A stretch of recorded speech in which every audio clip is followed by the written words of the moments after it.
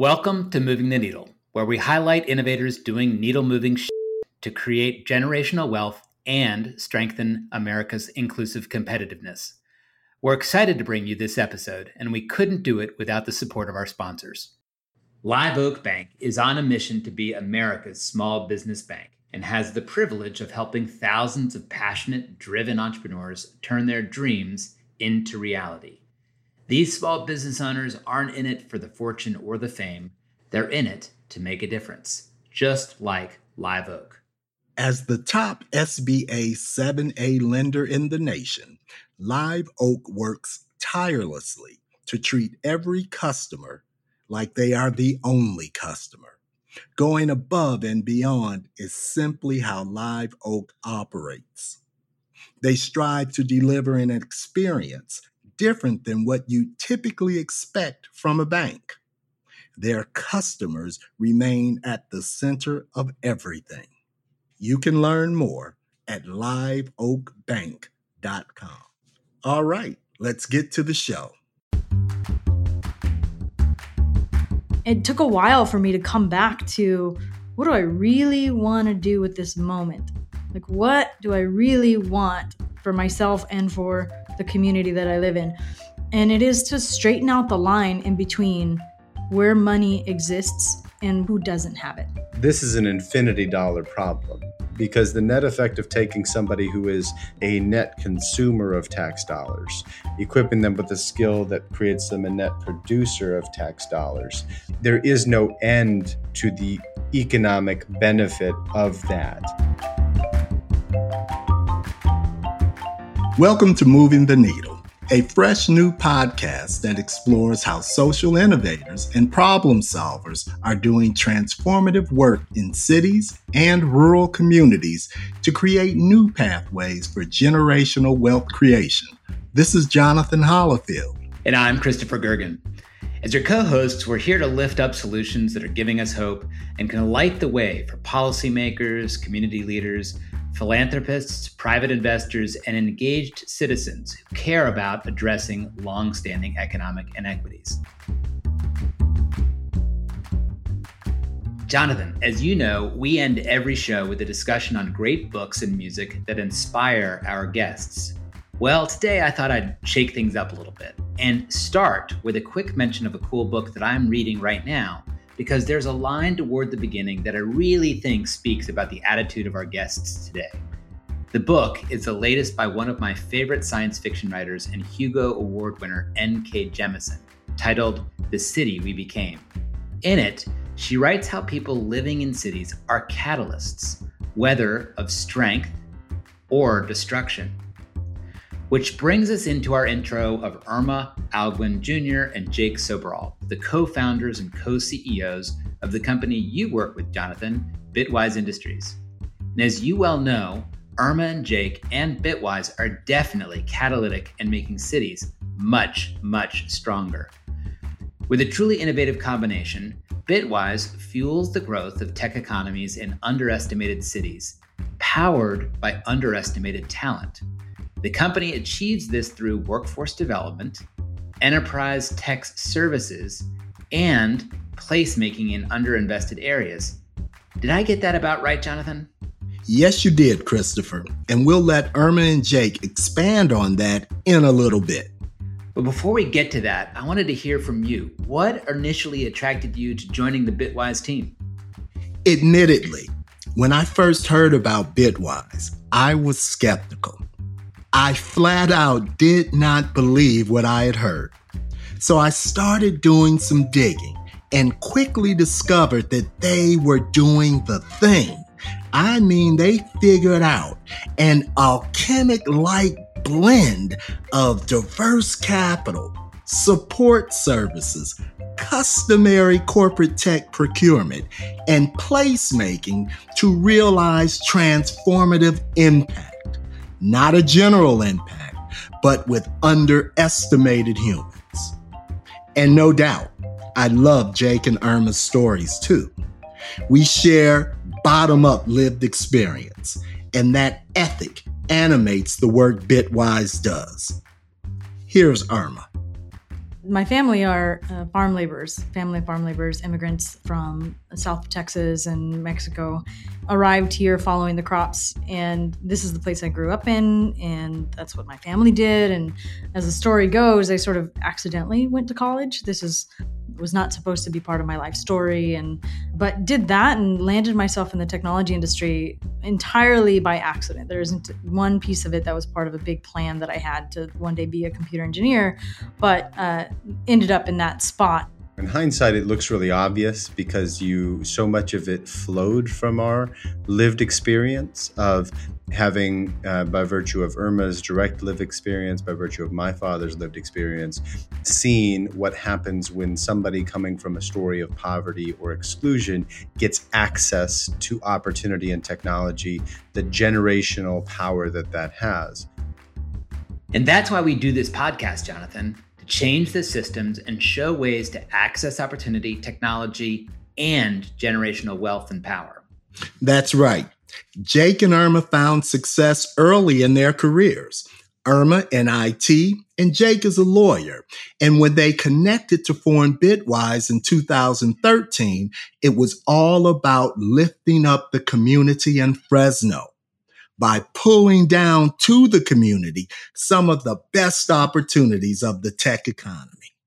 Day one was about friends and neighbors, right? These are people that you went to high school with, maybe you had a job with at Target, you connected with over, coffee by accident, those types of things. And you wanted to provide access that we had found, each of us individually in our lives had found in this industry that could change the trajectory of your life and by extension, your community and family.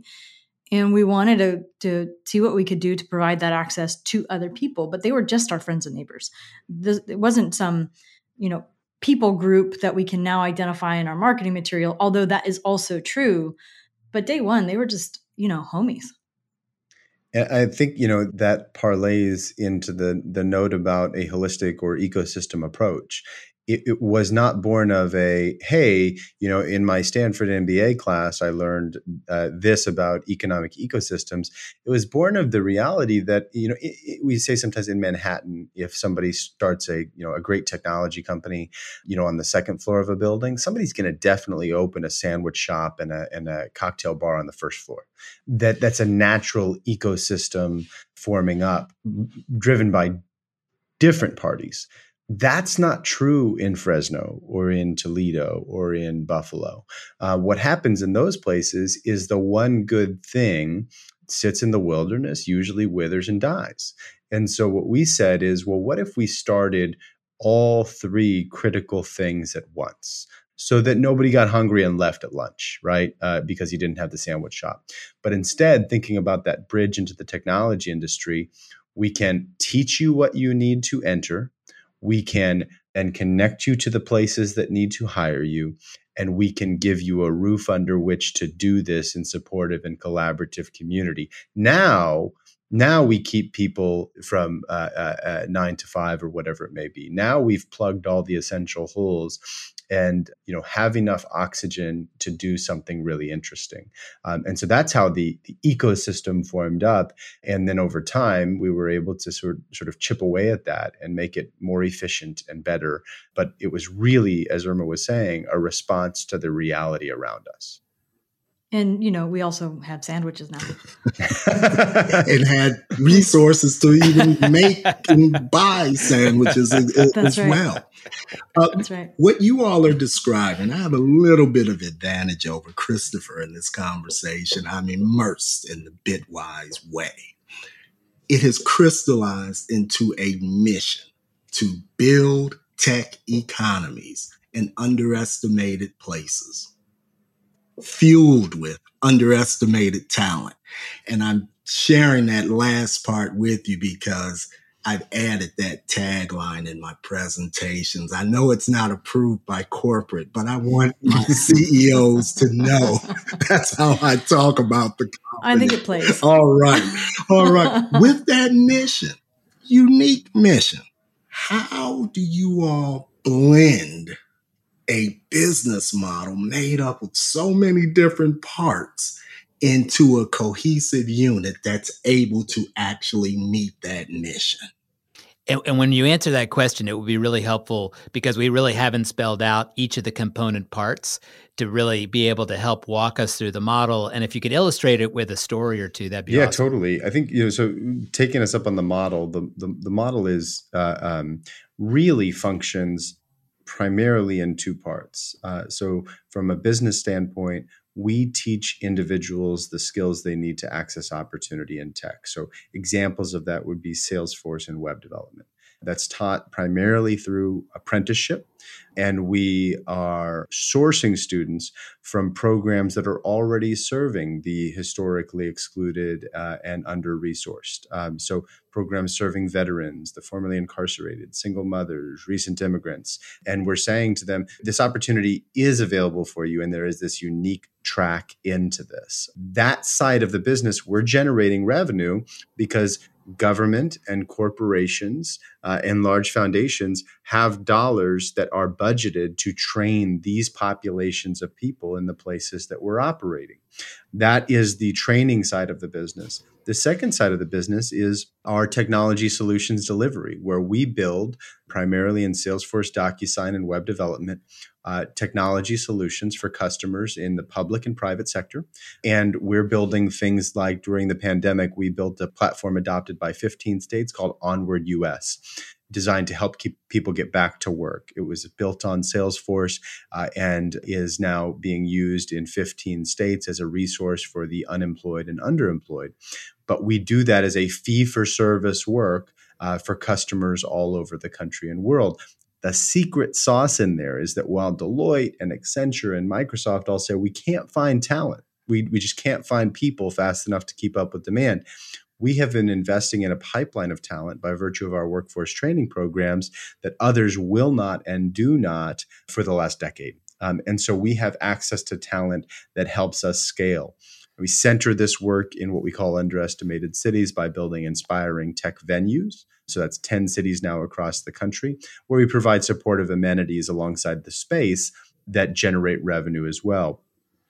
I think the whole story arc maybe is best lived out in how Irma and I spent our Sunday night. A gentleman named Floyd Munoz came to us, referred by another team member who is now, not to bury the lead, his wife, came through our workforce training programs after having spent most of his life incarcerated, benefited from those programs, says, I not only want to participate here, want to earn a job at Bitwise, I'd like to spend my time going back and communicating to others that come from my story and stories like it, that this is real. So it's not Jake, the University of North Carolina graduate, the attorney that says, hey, here's this interesting ecosystem opportunity for you. But it's Floyd that says, this is a pathway to a real paycheck for people like us. The net effect of that is as we stood there on Sunday night at this wedding, I think there are 8 groomsmen. 6 of them, I believe, had come through the workforce training program from stories like Floyd's. Not only were all of them standing there in that wedding, not only do all of them have jobs in tech, not only did all of them just spend $300 on a tux and not blink, but they are each other's supportive community. And that is the whole story arc lived out, I think, in one really acute moment that was really, really fun to see here in Fresno. So much of the national, if not global, equity discussion is around fairness. Of course it is. But equity, as we all know, also means ownership. And those 6 or 7 individuals, just in your last example, can we say they now have an ownership interest in the Fresno economy? They now own appreciating assets called tech skills, which enable them to own fixed assets, houses, cars, cars not fixed asset, but land and other things as well, that can translate into the kind of generational wealth creation that most of us would like to see. Is that a reasonable conclusion? Well, and a couple of them own Bitwise stock that makes them millionaires.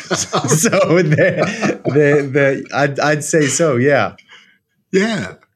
Yeah. So it's equity in a different way, but nonetheless equity. That's right. Let's take a break. Today's episode is brought to you by SHRM.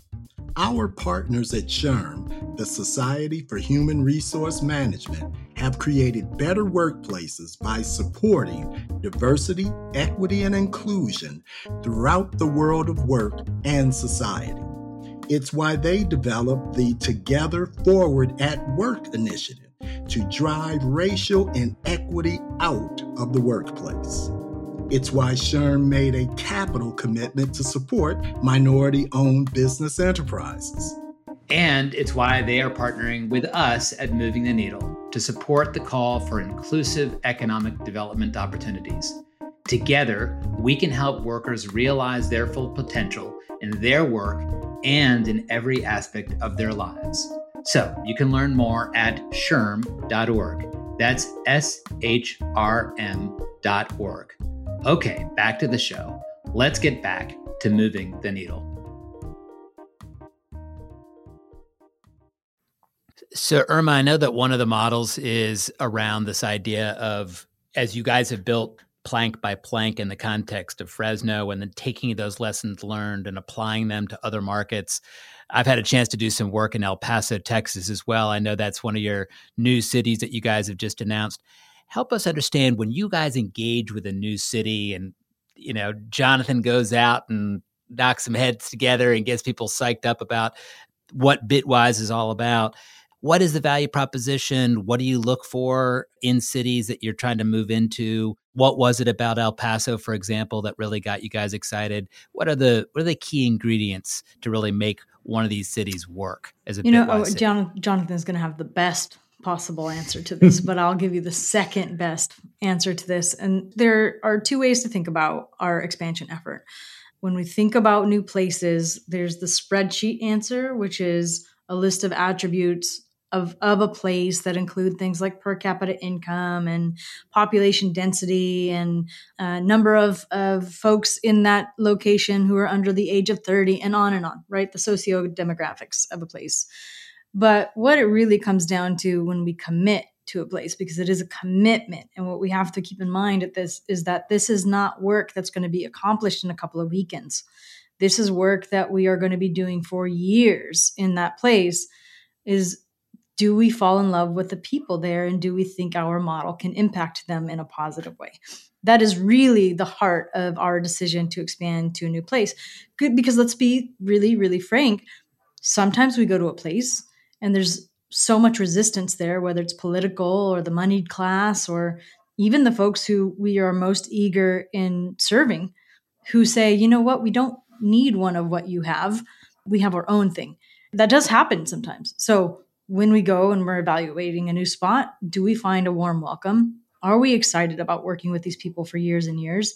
And can we commit to that on a go-forward basis to have the maximum level of impact on folks who maybe didn't see this for themselves at all? That's really what we're looking for.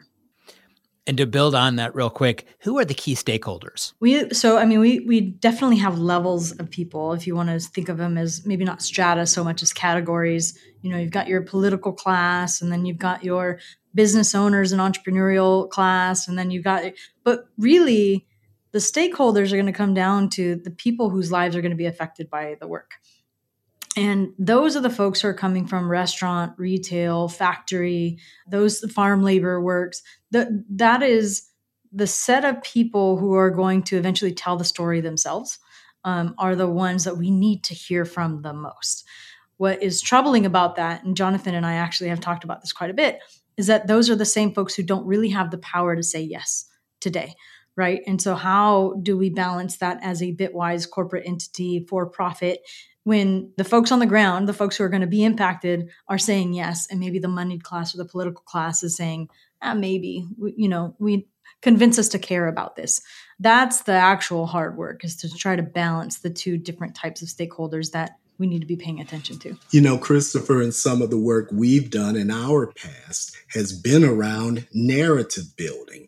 Narrative building is soft, it's squishy, it's non-empirical, but my gosh, it matters, and the complete absence of narrative connecting underestimated talent to the best opportunities in the economy, overwhelmingly in the tech sector, really is a barrier to be navigated and overcome. It's a real thing.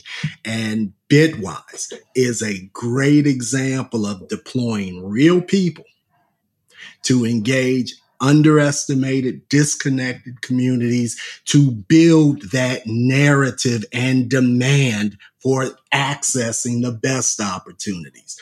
It's an extraordinary model that is fueled by an alchemic blend of resources.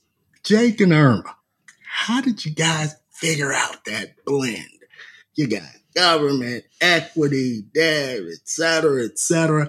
All of these forms of capital are blended together like a medieval wizard, right? Alchemy, let's go back to old English class, right? But really, I'm not sure they figured it out, how to turn these base metals into precious metals, but you guys did. How to blend sources that are almost never connected to serve this population. What's that story? The trick is to be really poor. That's so real. I mean, Bitwise, a growth staged venture-backed technology company, which will mean something to a grand total of 3 people on the planet. And so that means, though, that it's taken on venture capital, which means it's taken on the very fanciest form of early stage capital. And I will always remember when Irma and I first set out to raise venture capital, which was about 5 or 6 years into the business. We were given all these words of wisdom around, well, you don't want too many investors, and you don't want investors of this sort or that sort. You don't want investors that don't know your sector or that have invested in a competitor. And all that felt and still feels like accurate advice. But it also feels like somebody telling me, which sort of Rolls Royce you want. And it's like, well, I don't have a Rolls Royce. I'm never going to have a Rolls Royce. I don't need to spend a lot of time, arguing over which kind is the best. And so the flip side of that is we really only wound up with one rule, and that's that we're going to try our best to only take money from good human beings.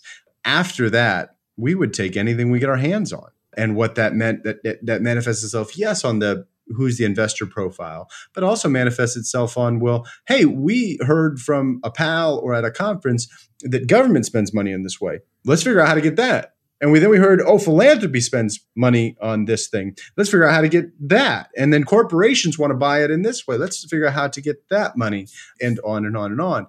And so we built this capital stack. And that's sort of like from the ground up how we got there. From the bottom down, the world looks at this idea of converting individuals living in poverty to tech workers and says they tend to like price it, right? Okay, so that we think, let's say that we're willing to spend $100 million on that. Our core belief is that this is an infinity dollar problem, because the net effect of taking somebody who is a net consumer of tax dollars, equipping them with a skill that creates them a net producer of tax dollars, there is no end to the economic benefit of that. And so we say, if the world says we'll spend $100 million on it, or the investment space says we'll spend $100 million on that, that's great. How much will you spend on it, government? How much will you spend on it, philanthropy? Because we'll just keep going. And if we find a new capital source on Mars, we'll hitch a ride with Elon. We'll figure it out. But that's how we got here. It's interesting when we've had a couple of conversations in the context of Moving the Needle podcast around innovative capital models. We had, for example, Tracy Palangian here from Social Finance that's doing some really interesting things around social impact bonds. And I agree with you, Jake. I think that actually the direction that capital is going, both in terms of your traditional for-profit capital looking for mission-driven efforts and more on the philanthropic government side, looking at things that are actually going to generate a real ROI, return on investment. And the reason I like the Bitwise model is that it has got such an elegant profile. You're solving for the infinity problem you just mentioned. You're getting to some great win-win-win for the corporate sector, getting great talent, for the community that's getting a chance to generate amazing jobs, and that it actually creates an economic engine for people who are investing in you. I've got a slightly different question. As you guys are now in 10 different markets and you're starting to have a real impact, I think, in terms of our workforce landscape and how people are thinking about this, how do you see this playing out from a macro perspective? You guys are in the Central Valley of California. You're in many of the cities that you're in, sort of flyover country that typically is not where you have high concentrations of corporate activity or talent development. And now you guys are changing that. Do you start to see corporations starting to follow your talent flows, or do you see it having some kind of impact in terms of macroeconomics, macro demographics? I live in Durham, North Carolina, for example, and what you're seeing is you're seeing a net migration from cities like New York, Seattle, even Boulder, to some of these underestimated cities. And I think you guys are engines on that. How do you see that playing out? I think there are a few different tracks that we're following. So there's definitely a macro level. If we're thinking about city level change, we definitely have an impact on a location's GDP. And we think that if you do that enough times, then mathematically speaking, you have an impact on the nation's GDP. This is work that can scale to that level.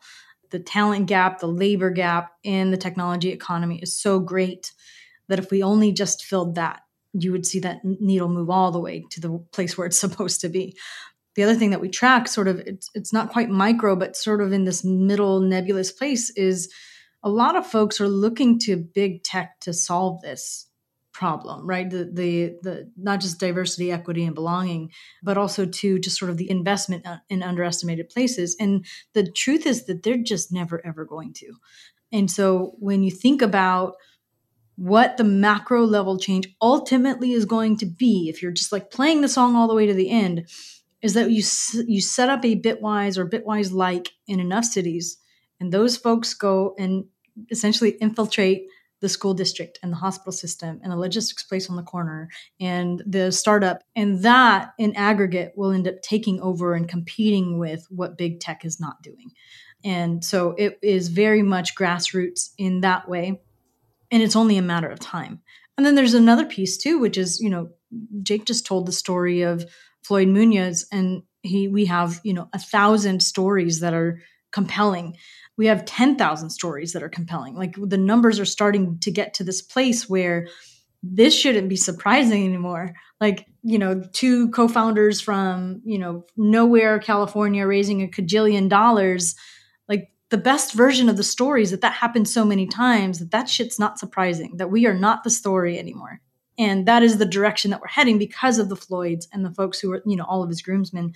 They're going to be the next version of that. And we can do that at scale as well. So a couple of different things to track on a macro level, but it's just not going to come from, the heroes with the logos that we all recognize on the boxes that get delivered to your front door. Irma, informed by our previous conversations, the corporate sector, the role they play.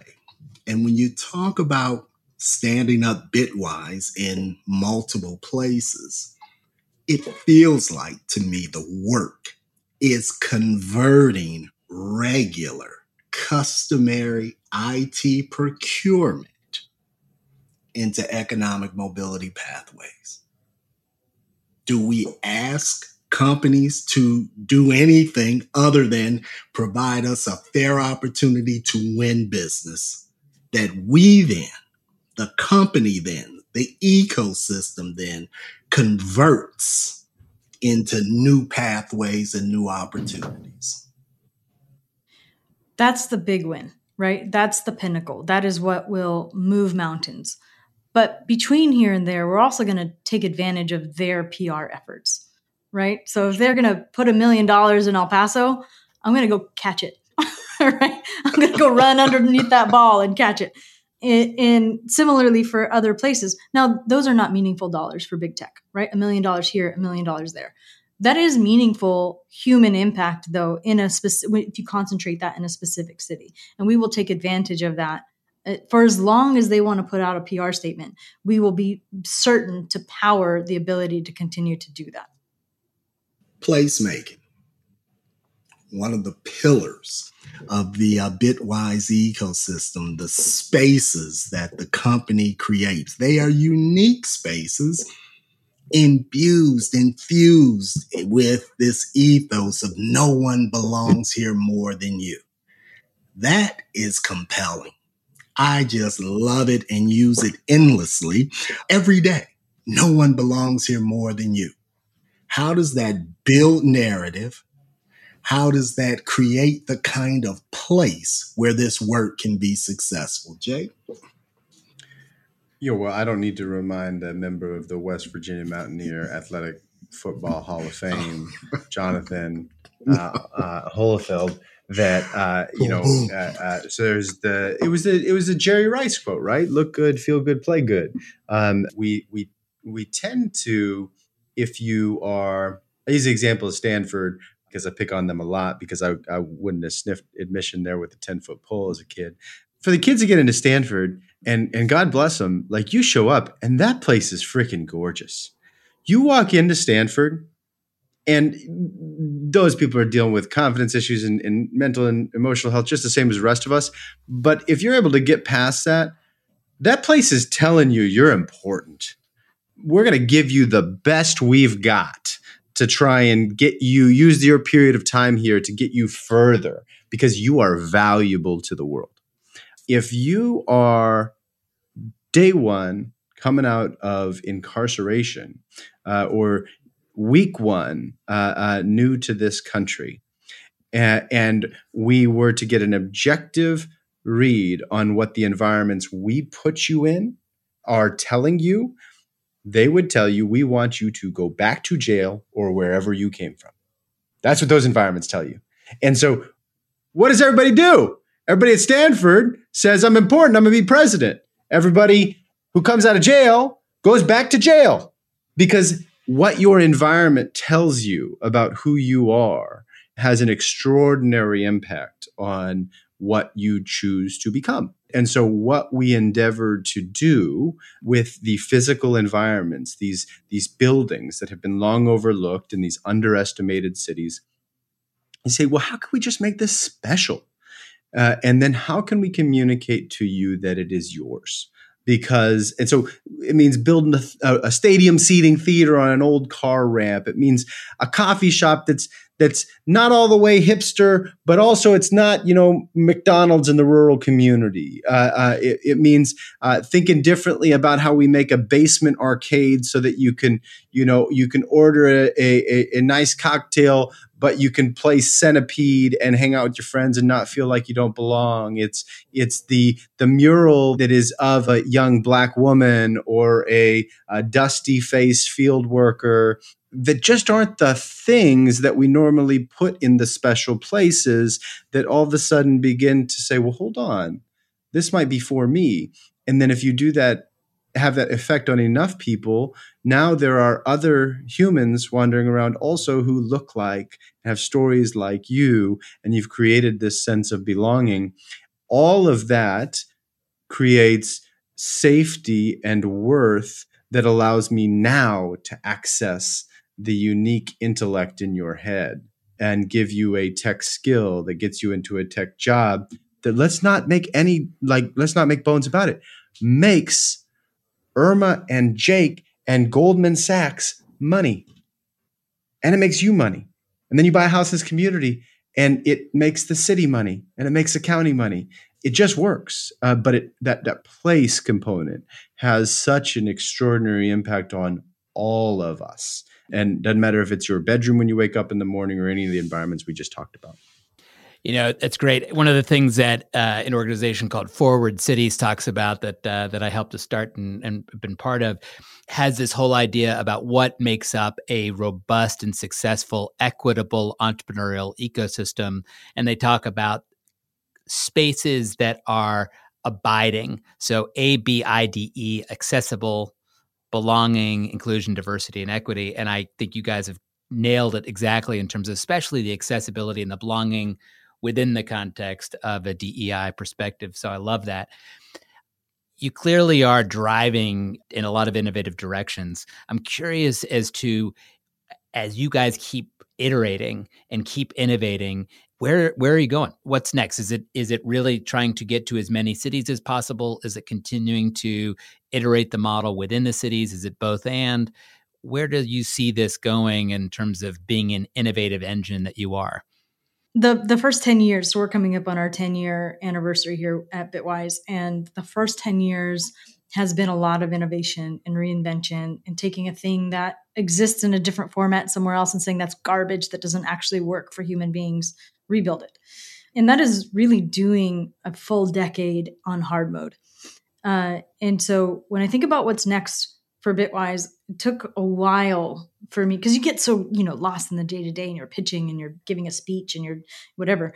It took a while for me to come back to what do I really want to do with this moment? Like, what do I really want for myself and for the community that I live in? And it is to straighten out the line in between where money exists and who doesn't have it. Like that. I want to draw a straight line, as straight as possible, from where the money exists to the people who don't have it. Irma, that's your engineering background. It's time to optimize. We could not optimize too soon. That will ruin the system. Now it's time to optimize. And so the big effort, I think, we have things that scale now. We don't have things that repeat. So how do we create a repeatable system where it's almost coin operated? You put a quarter in the top, you get a candy bar out the bottom. Like that's what I want to get to. And that's a ton of work. And that is also, it's a cultural shift as well, because we've got, nearly 1,000 cowboys that work for us today. And that's an amazing, amazing team to assemble. It's a really different thing to ask them to stop being cowboys and to do something that is repeatable. So there's a big, big shift for me in the effort. That's what I feel is next. And because that's how I think we reach the maximum number of people. And it won't matter at all whether Jake and Irma are in these seats, because the system itself will perpetuate. We're going to get to Jake in a second, but I do want to say that often what you find, especially at the scale you're talking about, is that you need to separate those two things out, where you continue to have the innovation engine and you've got the team that can really get to that coin-operated efficiencies that are so critical to be able to create that repeatable process. But Jake, where would you anything to build on what Irma was talking about? No, it's similar. I think I've heard Irma say it before, as the redistribution of wealth, and I know that everybody gets all uptight around that's a socialist idea.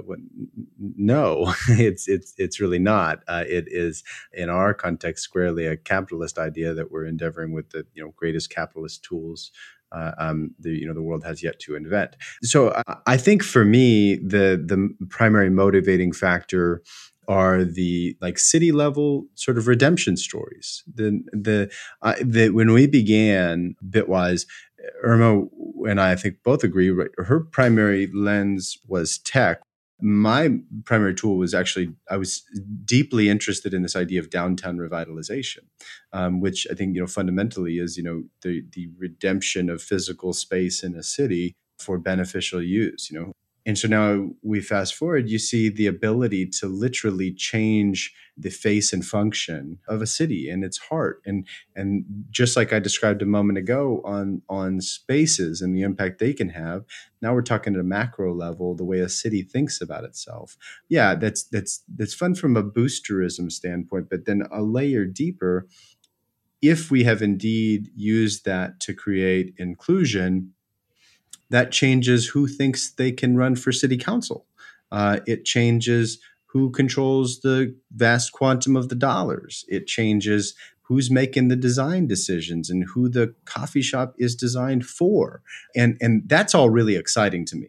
And if I was to hope for something a decade from now, be that you could go on a road trip to all of these Bitwise cities and hold up a before and after picture, and they do look wildly different. Jake, I'll offer this for consideration. I'm not sure we're engaged in redistribution. And my point is this: redistribution implies a fixed amount. Implies. Just what we've been talking about. Everything we're doing adds, builds. It makes money for the individual, for the investor, for the government. Everyone does better under the scenario that we envision. So I only mildly challenge that redistribution because it's not a fixed pie. We're helping exponentially grow that pie. I'll offer that for CEO consideration. Yeah. Well, this is why my podcast got canceled and yours is top. That's right, top of the charts. We need to take you. Say that again. I didn't hear you, Jake. It's all about inclusive competitiveness, Jake. All about inclusive competitiveness. Right. It's getting each of these cities to be more competitive. And it really is by being able to take that one hand tied behind your back and taking that hand out and being able to fight with both hands, by being able to harness the true value of the talent that's there and create that economic engine that you were just talking about, Jonathan. I think that's exactly right. The growing of the pie. This is not competing for the crumbs. So, Jonathan, I think we're getting close to time, so it's now time to turn our attention to asking a couple of more fun questions, get to a little bit into the personal side of things. We're going to kick it off with you, Irma. One of the things we love to hear is what are the things that you're reading or you're listening to or you're learning that is really expanding the way you're thinking about things? And then what is the music that you really like to get down to? Well, I basically only read things that Jake tells me to read these days. He's not enough. He's got a whole list. It's really consuming a lot of my time, if I'm being honest. I want to get that list. We could get that list. We'll put it on our website. It'd be great. I think you just joined his book club. He wanted nothing more than for that to happen. I'm in. That's right. Yeah, I'm actually, one of the things I'm working on right now is I have decided to improve my Spanish. I speak Spanish like a child would speak Spanish, and I have decided that I'm going to speak Spanish as well as I speak English. And that is opening up a lot of like things that you probably wouldn't notice like as a child. Like one of the linguistic differences that I have observed recently is like, in English you would say like, I am hungry. It's an identifying proposition. And in Spanish you would say, I have hunger. And those are different. It's a state of being, not a being. And so I'm having a lot of fun with like noticing those types of things. And it feels like a neat moment in time now that I have just more awareness of myself to work on something like that I would not have picked up when I was, 10, 12, 14 years old. And then music wise, you can never go wrong with Brandi Carlile. I mean, honestly, why would you even try to compete? Jake, whatever you're going to say about the things you're listening to, they're wrong. Apparently so. So you guys, Irma's covered it for both of us. I assume that there's a similar question coming my way, and I am, depending on your friend preferences, I'm either an extraordinary friend or a very annoying friend. And I say that because I am the sort of so I've never been a big reader. And then this year, when I sort of with my wife initially, and then with some friends, started just reading a bunch. I'd probably read 5 books in my whole life, and I'm coming up on 20 for the year. But I'm the guy who wanders around acting like he invented reading. And so, hey, do you know how to read? Because I have some stuff for, and so if you are like, let me enjoy this guy's new enthusiasm, you're gonna love me. If you are like, bro, everybody knows how to read, I'm going to be very annoying. Irma falls into the bro, everybody knows how to read category. But reading has been it's probably been one of the greatest joys of this year for me. I do feel like new to the party, just really enjoying the exploration. And for me, it has been, I couldn't be less interested in business books. I'm really, really loving fiction. Favorite things I've read this year. One is a recommendation from Irma, Project Hail Mary by Andy Weir. Really, really great book. I know that's sort of top of the charts. I really liked Homegoing by Jan Nagase. I have a tattoo on my body from a book called Cloud Cuckoo Land My brother and I got matching tattoos from that book. And then right now I'm reading one I really like called American Dirt. I will say that the theme lines that if you wander through what I've read this year, some of it doesn't fit, but I am really, really enjoying immigrant journeys. They're deeply sort of disturbing and tragic and all of that, but there is a triumph and a beauty and a grit that is, I think, ties out directly to what what we're doing here at Bitwise. In terms of music, I'm all over the map. I really like Bon Iver. I do enjoy Brandy Carlisle. I think the album that is relatively recent that I enjoy is by a band called King's Kaleidoscope, called Baptism. Their new album is pretty weird, and I'm really enjoying it. That was Jake Soberal and Irma Olguin Jr. And again, you can find them at bitwiseindustries.com. Jonathan and I would again like to thank Irma and Jake for coming on our show today and for what they're doing to make cities stronger. Thanks so much for listening to Moving the Needle. If what you heard resonates with your mission, do something about it. Leaving a rating and review and sharing our show with your network is greatly appreciated. But what we really want is for you to get involved and find a way to move the needle in your community. Moving the Needle is hosted by me, Jonathan Hollifield, and Christopher Gergen. Editing and production by Earfluence. Music from Bart Matthews, and cover art from Devin Lewis Designs. We are also particularly grateful for our sponsors, Live Oak Bank and Society for Human Resource Management, or SHRM.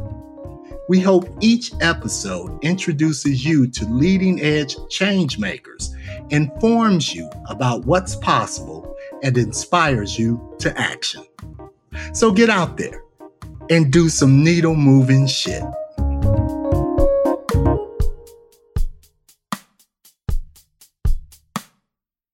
Hey everyone, if you like this podcast, we have a couple of books for you. The first one is written by me, Jonathan Hollifield, called The Future Economy and Inclusive Competitiveness: How Demographic Trends and Innovation Can Create Economic Prosperity for All Americans. In this book, I answer the question, can America win its economic future? The answer is an emphatic yes, but I have concerns. Our nation is facing unprecedented global economic challenges. Although the economic narrative of the 20th century, in many ways, served America well, it will not, indeed it cannot, meet the needs of the 21st century. Today, we need all hands on deck, particularly those who have not competed well in our nation's best opportunities: Blacks, Latinos, rural humans, and others. In this book, I lay out an exciting way forward for America to inclusively compete to win the future. That's The Future Economy and Inclusive Competitiveness, which you can find on Amazon or movingtheneedle.solutions. And I can tell you that Jonathan's book really is a great read and provides meaningful insights into the issues we all care about. And while we're at it, you may also really enjoy a book that I, Christopher Gergen, co-authored with Greg Vanerick called Life Entrepreneurs. Life Entrepreneurs, as you may find out, is a clarion call for those who are interested in integrating their lives and work with purpose and passion. In the book, we tell stories of people who have infused their life and work with energy, impact, and fulfillment. In writing Life Entrepreneurs, we had deep conversations with 55 life entrepreneurs who have intentionally and creatively designed their lives to be able to create truly extraordinary impact in the world and deeply fulfilling lives for themselves. We had a great time writing this book, and its lessons have impacted every aspect of my own life and the thousands of readers who have checked it out. So you can check out Life Entrepreneurs for yourself on Amazon or movingtheneedle.solutions.